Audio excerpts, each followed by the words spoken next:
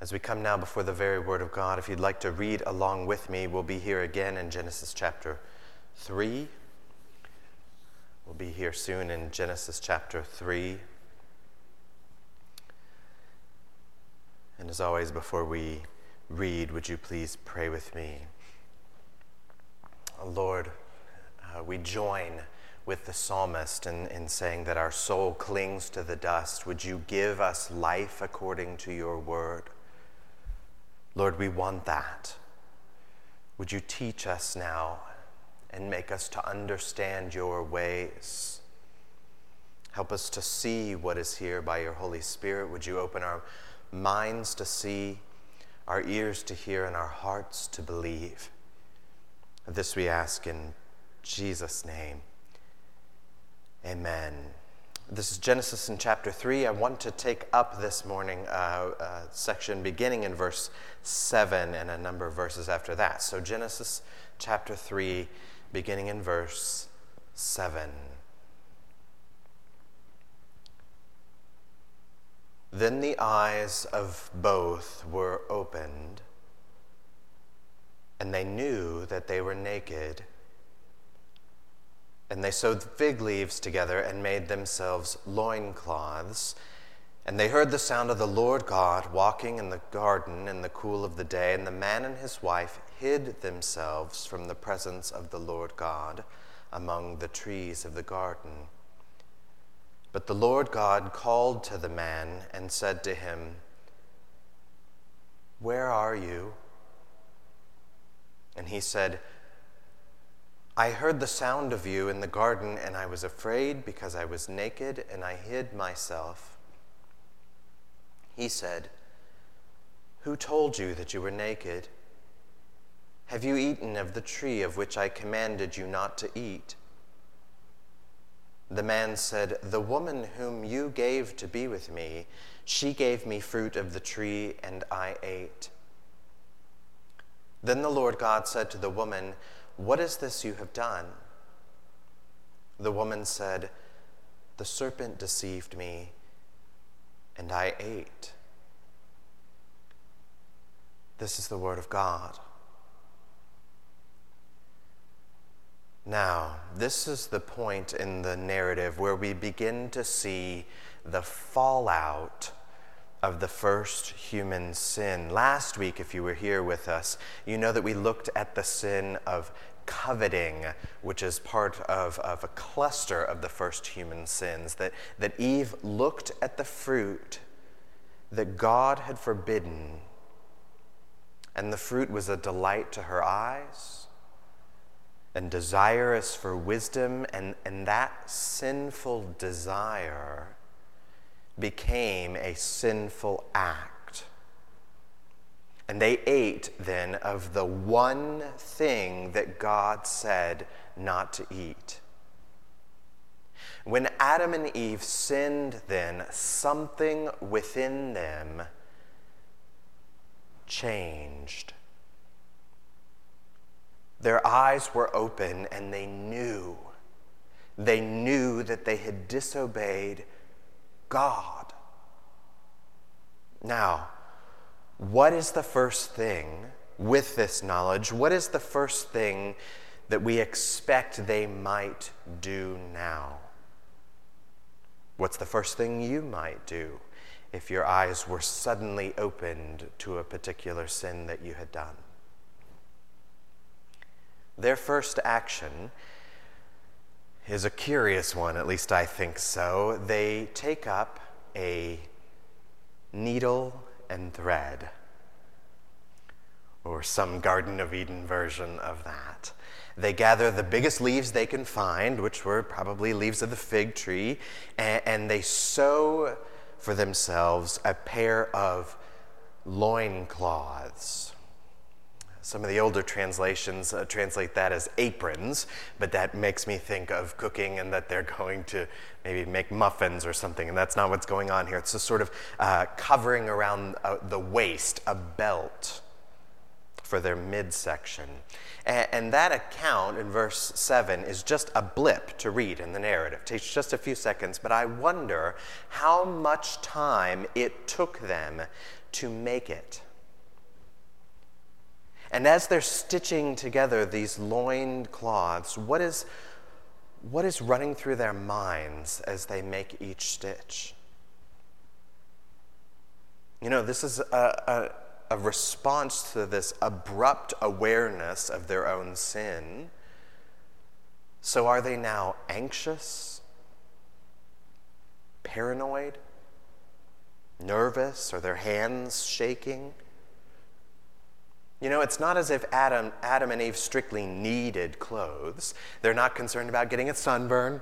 The clothes are not for warmth for them. It's not for some sort of bodily support or security or anything like that. Nor is there anything inherently sexual or salacious about their nakedness here. Their original nakedness, as they were created in the garden, is an expression of their original innocence. Their nakedness is a reflection of their innocence, that they're naked as the day they were born, naked as the day they were created, and without even a second thought about it until now. We hear earlier in the narrative, at the end of chapter 2, in verse 25, we hear this, that the man and his wife were both naked, and they were not ashamed. But that's not the case anymore. Their sin has introduced shame and a desire to cover themselves in their shame. So today, that's what we want to take a look at shame. And what does God's word here and elsewhere tell us about shame? We know that many people, even many Christians, assume automatically that shame is a bad thing. It's sort of crept into pop psychology to distinguish shame from something that some say is better, shame from guilt. And the distinction, at least according to some, is like this. Guilt is about behavior, but shame is about identity. That is, guilt says, I've done something bad, while shame says, I am something bad. Guilt says, I made a mess. Shame says, I am a mess. So they distinguish by separating the doing and the being, that the guilt of doing might be right or appropriate, but shame in our being is always wrong. And that's not correct.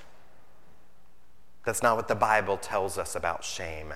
Not only is that not the teaching of the Scripture on shame, it's also a harmful perspective. To separate our doing and our being slices us up into disintegrated people. That my actions aren't really part of my being, not part of me.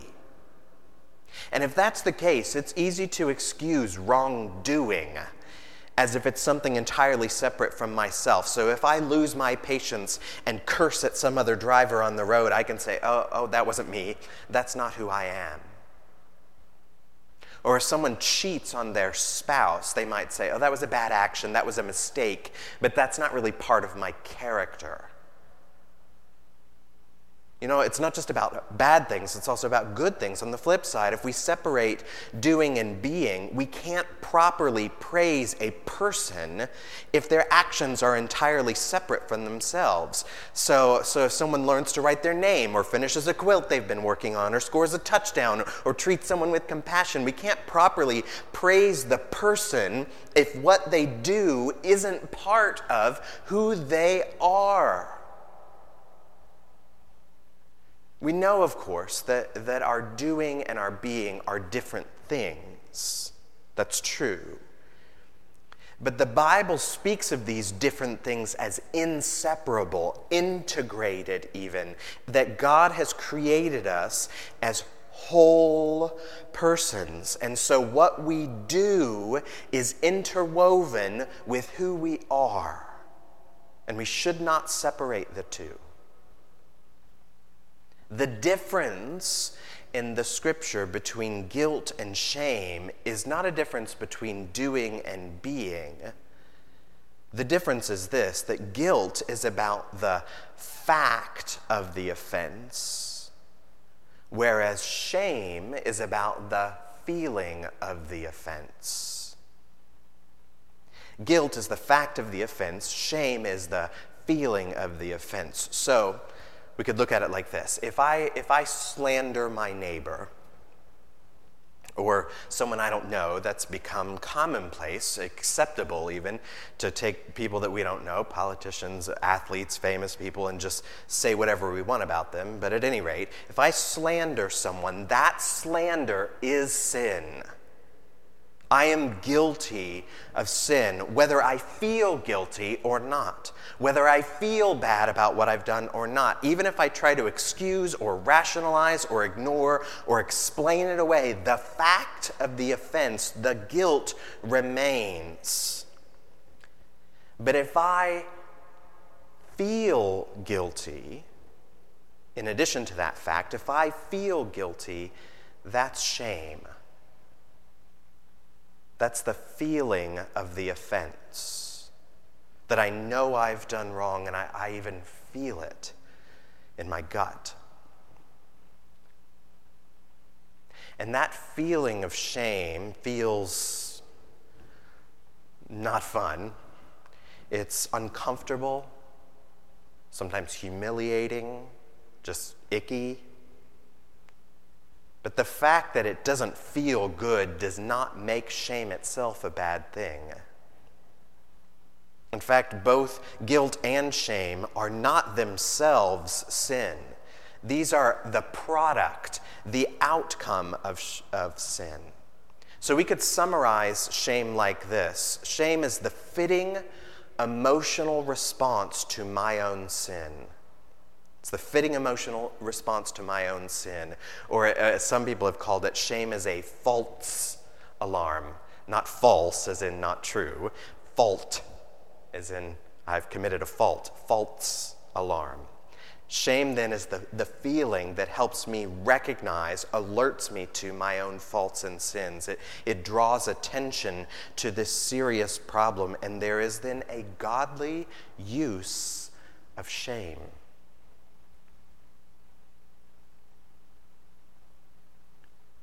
We know in the Garden of Eden before this, there was no shame because humans had not yet sinned, and so there was nothing to be ashamed of.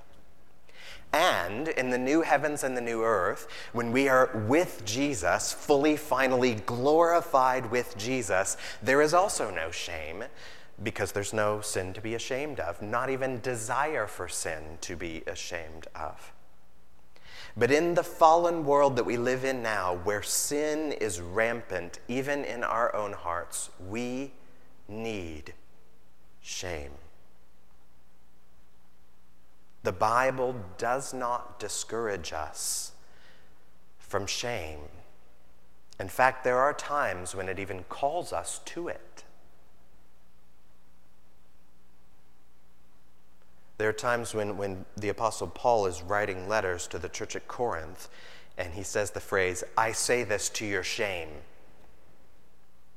You know, he's telling the Corinthians, hey, you've been arguing and suing each other because there's nobody wise enough among you to help you settle these arguments. For shame.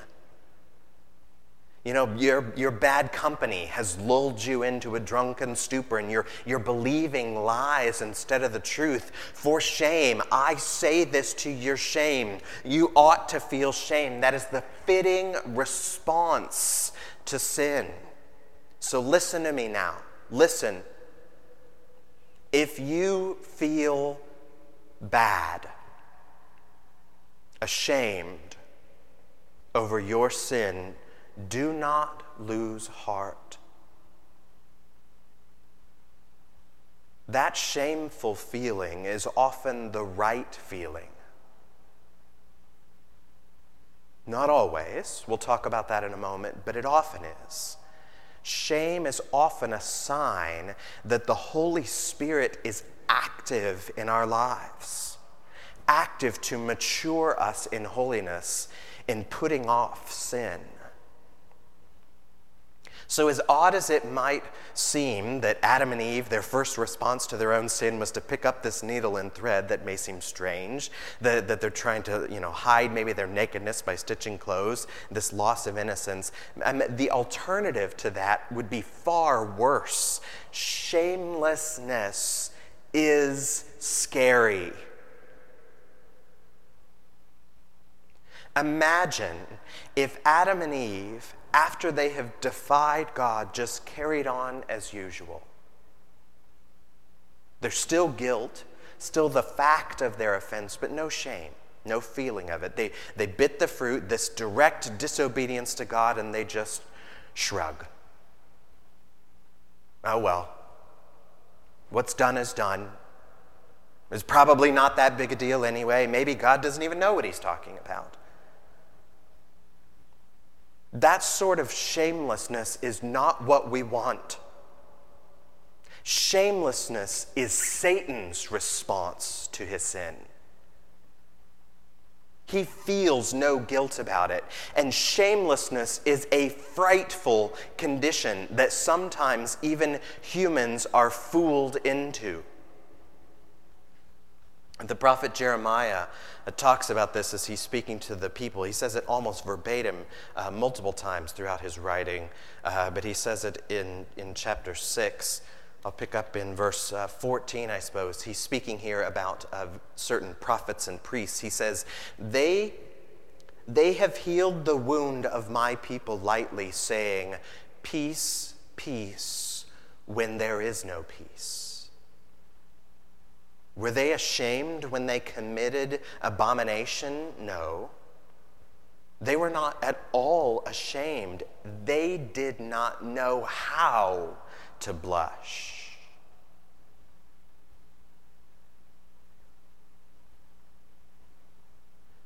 What's going on here is that these people, these religious leaders, were trying to heal the wounds of sin in the people by just saying, peace, peace.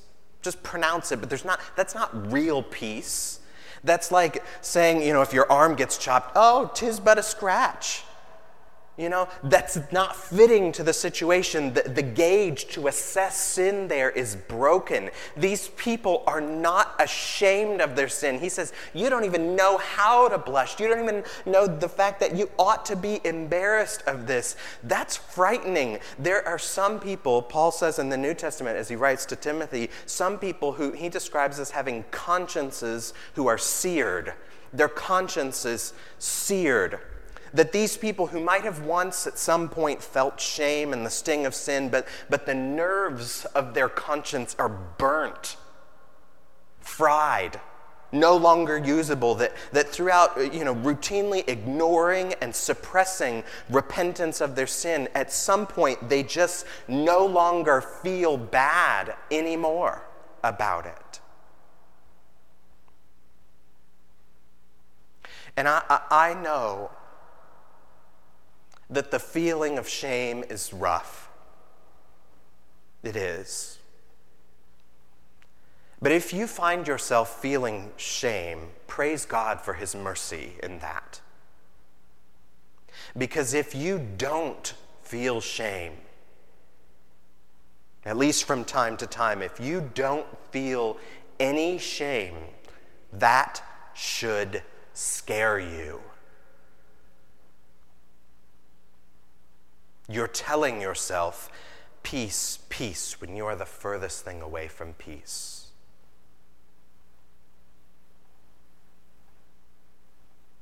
No, I don't say this just to frighten you, nor am I saying that's a hopeless situation.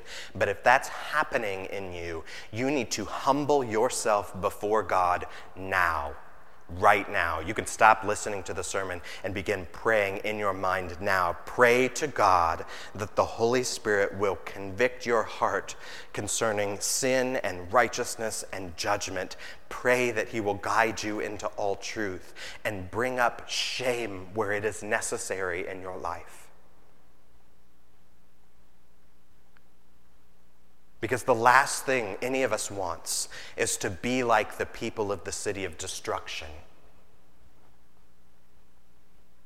City of Destruction is part of the old book Pilgrim's Progress. If you haven't read it, that's okay. But the story is basically this journey of the main character, Christian, on his progress, I suppose. He's journeying from the city of destruction to the celestial city. And the story begins with Christian encountering this book that he opens and reads and finds as he reads this burden on his back. That is, that he realizes his own sin and he has a sense of shame about it. And he says, "What shall I do?" As he's going around, "What shall I do about this?" Many of the townspeople just scoff and jeer at him. "Oh, Christian, you're being overly sensitive about these things." Some of the townsfolk avoid him. They're putting a damper on the good time that we're having, the revelry and all of that, by moping about this. Even his wife doesn't seem to get it. She just shushes him, tucks him into bed, and puts him to sleep to settle his brains. And sleep is good, of course. You can remedy a lot of things, but sleep is going to do very little to give actual relief to shame. For Christian, shame is God's agent of blessing in him. Shame is the impetus that starts him on his journey. It's the thing that prods him along the way where he will eventually meet the cross of Jesus, where his shame will just come snapping off of his back and it rolls down the hill into the mouth of the empty tomb. Shame is the thing that carries him along, starts him on the way that will eventually bring him home to the celestial city. Let me be clear about all of this then. Shame isn't something we love or want to snuggle up to. We don't love the alarm of shame any more than we might love the alarm clock in our house that goes off at 5 a.m. to wake us up. The very nature of an alarm is to be disruptive, and that can be hard, but it has a good use. It's a good use if it's working properly. Because the false alarm that shame is can malfunction. It can be misused. So in the remainder of our time, I want to give us 3 questions or 3 tests to help us calibrate our shame so that it's working as God intends it to work. So, the first question, the first test here is, why? Why am I ashamed? When I feel shame, I should ask, why am I feeling this? So if you had a heart monitor, and that heart monitor starts to beep every time you eat a salad, either that means you need to stop eating salads because, they're bad for your heart, or that means your monitor is alerting you to the wrong things. It's broken in some way. In a similar way, shame has an alert to a particular thing. It's this emotion that's meant to alert us specifically to sin.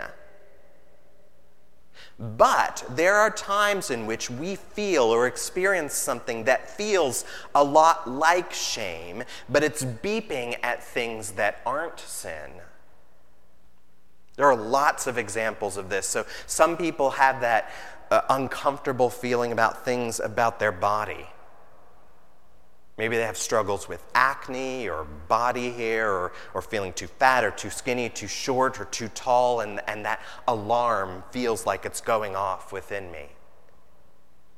Or some people have this alarm that goes off about their parenting. We often sometimes hear about mom guilt. I suppose there's dad guilt as well, feeling like a bad mom, a bad dad, a bad parent. I let my kid watch too much TV today. I forgot to give them lunch money. I didn't give them enough vegetables today. People sometimes feel shame, what they think is shame about their work. Oh, I didn't get the last promotion. I then start to doubt or question my skills. Maybe I'm reassessing decisions I've made in the past. If I upset people, trying to figure out whether that was the right thing. Was I productive enough? Sometimes people feel this negative feeling about their house. Their house maybe isn't big enough, isn't clean enough, isn't pretty enough. Now, to be clear, there may be sin intertwined in some of these things. There may be, we should acknowledge that, examine that, but often what we are feeling in those things is not shame over sin. That feeling is just a sense of failure. Not of failing God, but a failure to meet the expectations of other people, or perhaps even expectations of ourselves. And if that's the case, then we need to learn to shut that alarm off because it's broken. That's not even shame to begin with. So we should ask, if we think we feel shame, why do I feel ashamed? And if the answer does not involve sin, well, then you can lay that feeling down and leave it behind and carry on. Now, what if it is sin? We should then ask, okay, how, second question, how is shame being used? That is, what is the function of shame in a certain context? The feeling of shame is a very powerful feeling. And the power of shame then leads some people to use it as a weapon. We need to beware then that we don't accept or extend this weaponized version of shame. We know some families, perhaps you all are familiar with this, maybe you grew up this way, maybe it is this way still. Some families are governed primarily by shame, and that's not good. That people, parents or brothers, sisters, however, pile on feelings of guilt to manipulate someone else into doing what I want them to do.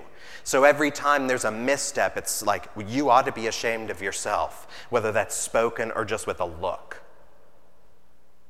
Families sometimes use it this way. Churches sometimes do as well.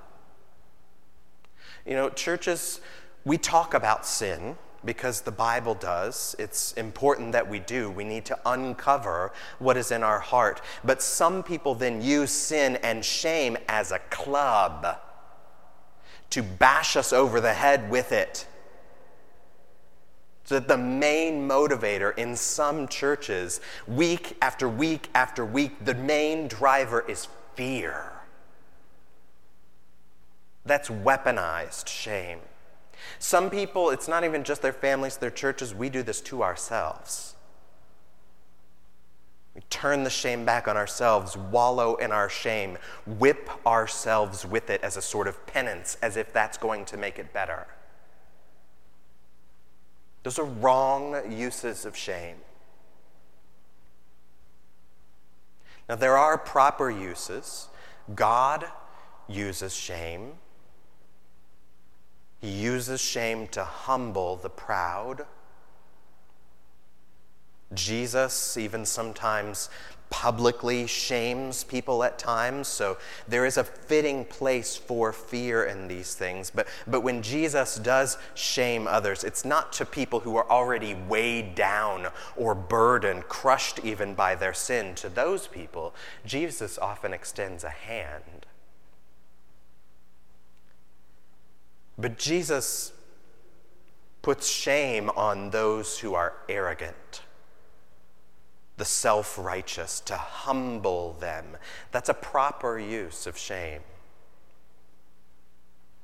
But we should ask ourselves, How is the shame being used, either by ourselves or by others? The third question, third test of these things is, what is the response to shame?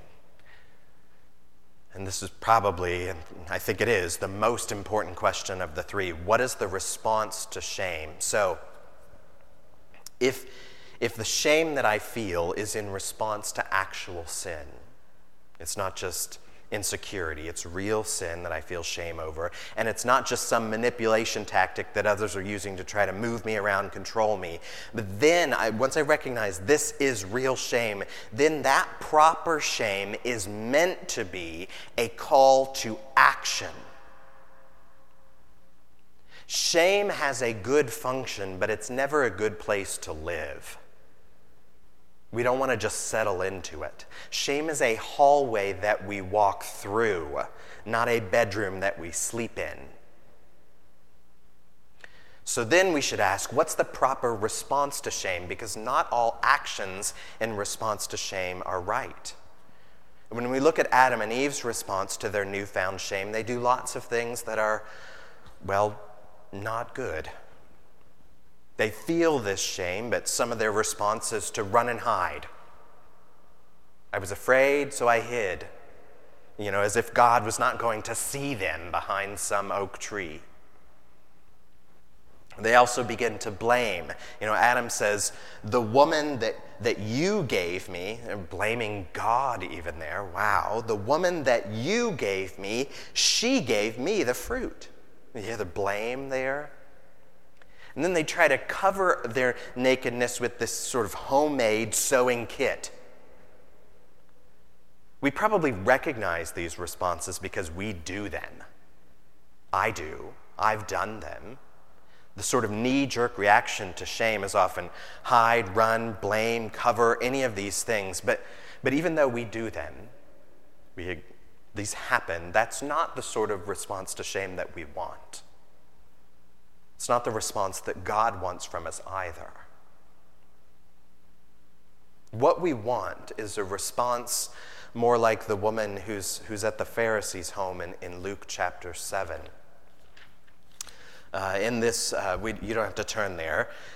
In this account here, Jesus is having a meal with a bunch of these religious Pharisees, and this woman comes in who's not named. She's just described as a sinner. Boy, how would you like to, we know we're all sinners, of course, but how would you like to just be, that's the word just to describe you. We're not told the details about what gave her that reputation as a sinner, but she knew why, and they all knew why. She was a sinner. Surely there was something shameful about what brought her to that point. At any rate, here she is, and as Jesus is eating,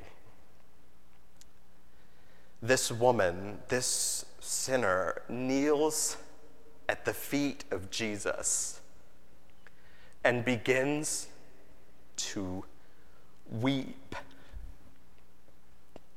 That her shame in her heart is now coming out of her eyes.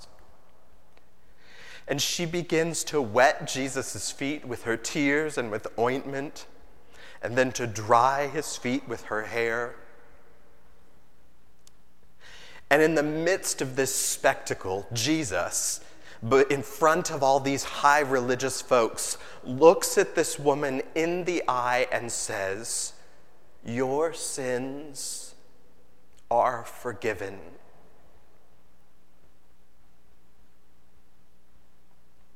That's not because she passed the shame test and did the right thing that she was supposed to do. It's not as if she's earned some sort of righteousness or grace by her works. It's that this woman saw the worth of Jesus. She loved Jesus, and she put faith in Jesus. And so Jesus' parting words to this woman is, "Your faith has saved you. Go in peace." This isn't the sort of peace when there is no peace. Let's try to sleep it off and settle our brains and maybe it'll all feel okay. This is actual peace from the Lord Jesus, that he lifts her shame off of her. That's what we want. Now, for Adam and Eve, that was not their response, and it's not as if they've entirely missed the boat here. Their response to shame isn't good, but that doesn't mean it's now hopeless. There is still hope, not because of who they are, but because of who God is. And we know that in that hope, the Lord, because of their sin, still is going to give them consequence, serious ones, still is going to lay out a curse for sin. Those things are serious things that we will, I hope, look at another time. But there is also the Lord's mercy woven through these things. That we see in the narrative, there's a big conversation that happens after Adam and Eve between them and the Lord. But the first thing that God does in response to their sin is the same thing, actually, that Adam and Eve had done after they realized their sin. That God picks up a needle and thread, or whatever means he used to do this, and makes something. We see it later in verse 21 of this chapter. And the Lord God made for Adam and for his wife garments of skin and clothed them. This isn't just a little waistband, a loincloth to cover their midsection. This is a full garment for their bodies. Nor is it just fig leaves of a plant. These are skins of leather. Nor is this isn't just a human stitching some sort of makeshift cover in a fit of panic. This is the Lord Almighty clothing these creatures who had defied him out of his own sheer grace. Now, for the Christian, we know that shame is still an ongoing part of our life on earth. We should pay attention to it when it comes into us. This is the work of the Holy Spirit in your heart to alert you to your sin so you can put your sin to death by Jesus' power with real confession and real repentance and a real pursuit of holiness. We want all of that. But over all of these things, you should know that your guilt, the fact of your offenses, your guilt is forgiven. That Jesus clothes you, not just with fig leaves, not even just with leather skins, but with white robes. Robes that are washed in the blood of the Lamb who cleanses us from all our sin, washed in his own blood. That means that shame is not your master. Shame is God's servant to lead you to King Jesus. Follow after that. And when you meet Jesus and you hear him say, "Your faith has saved you, go in peace," believe him.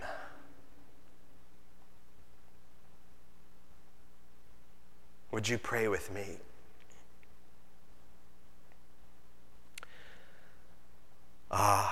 Lord,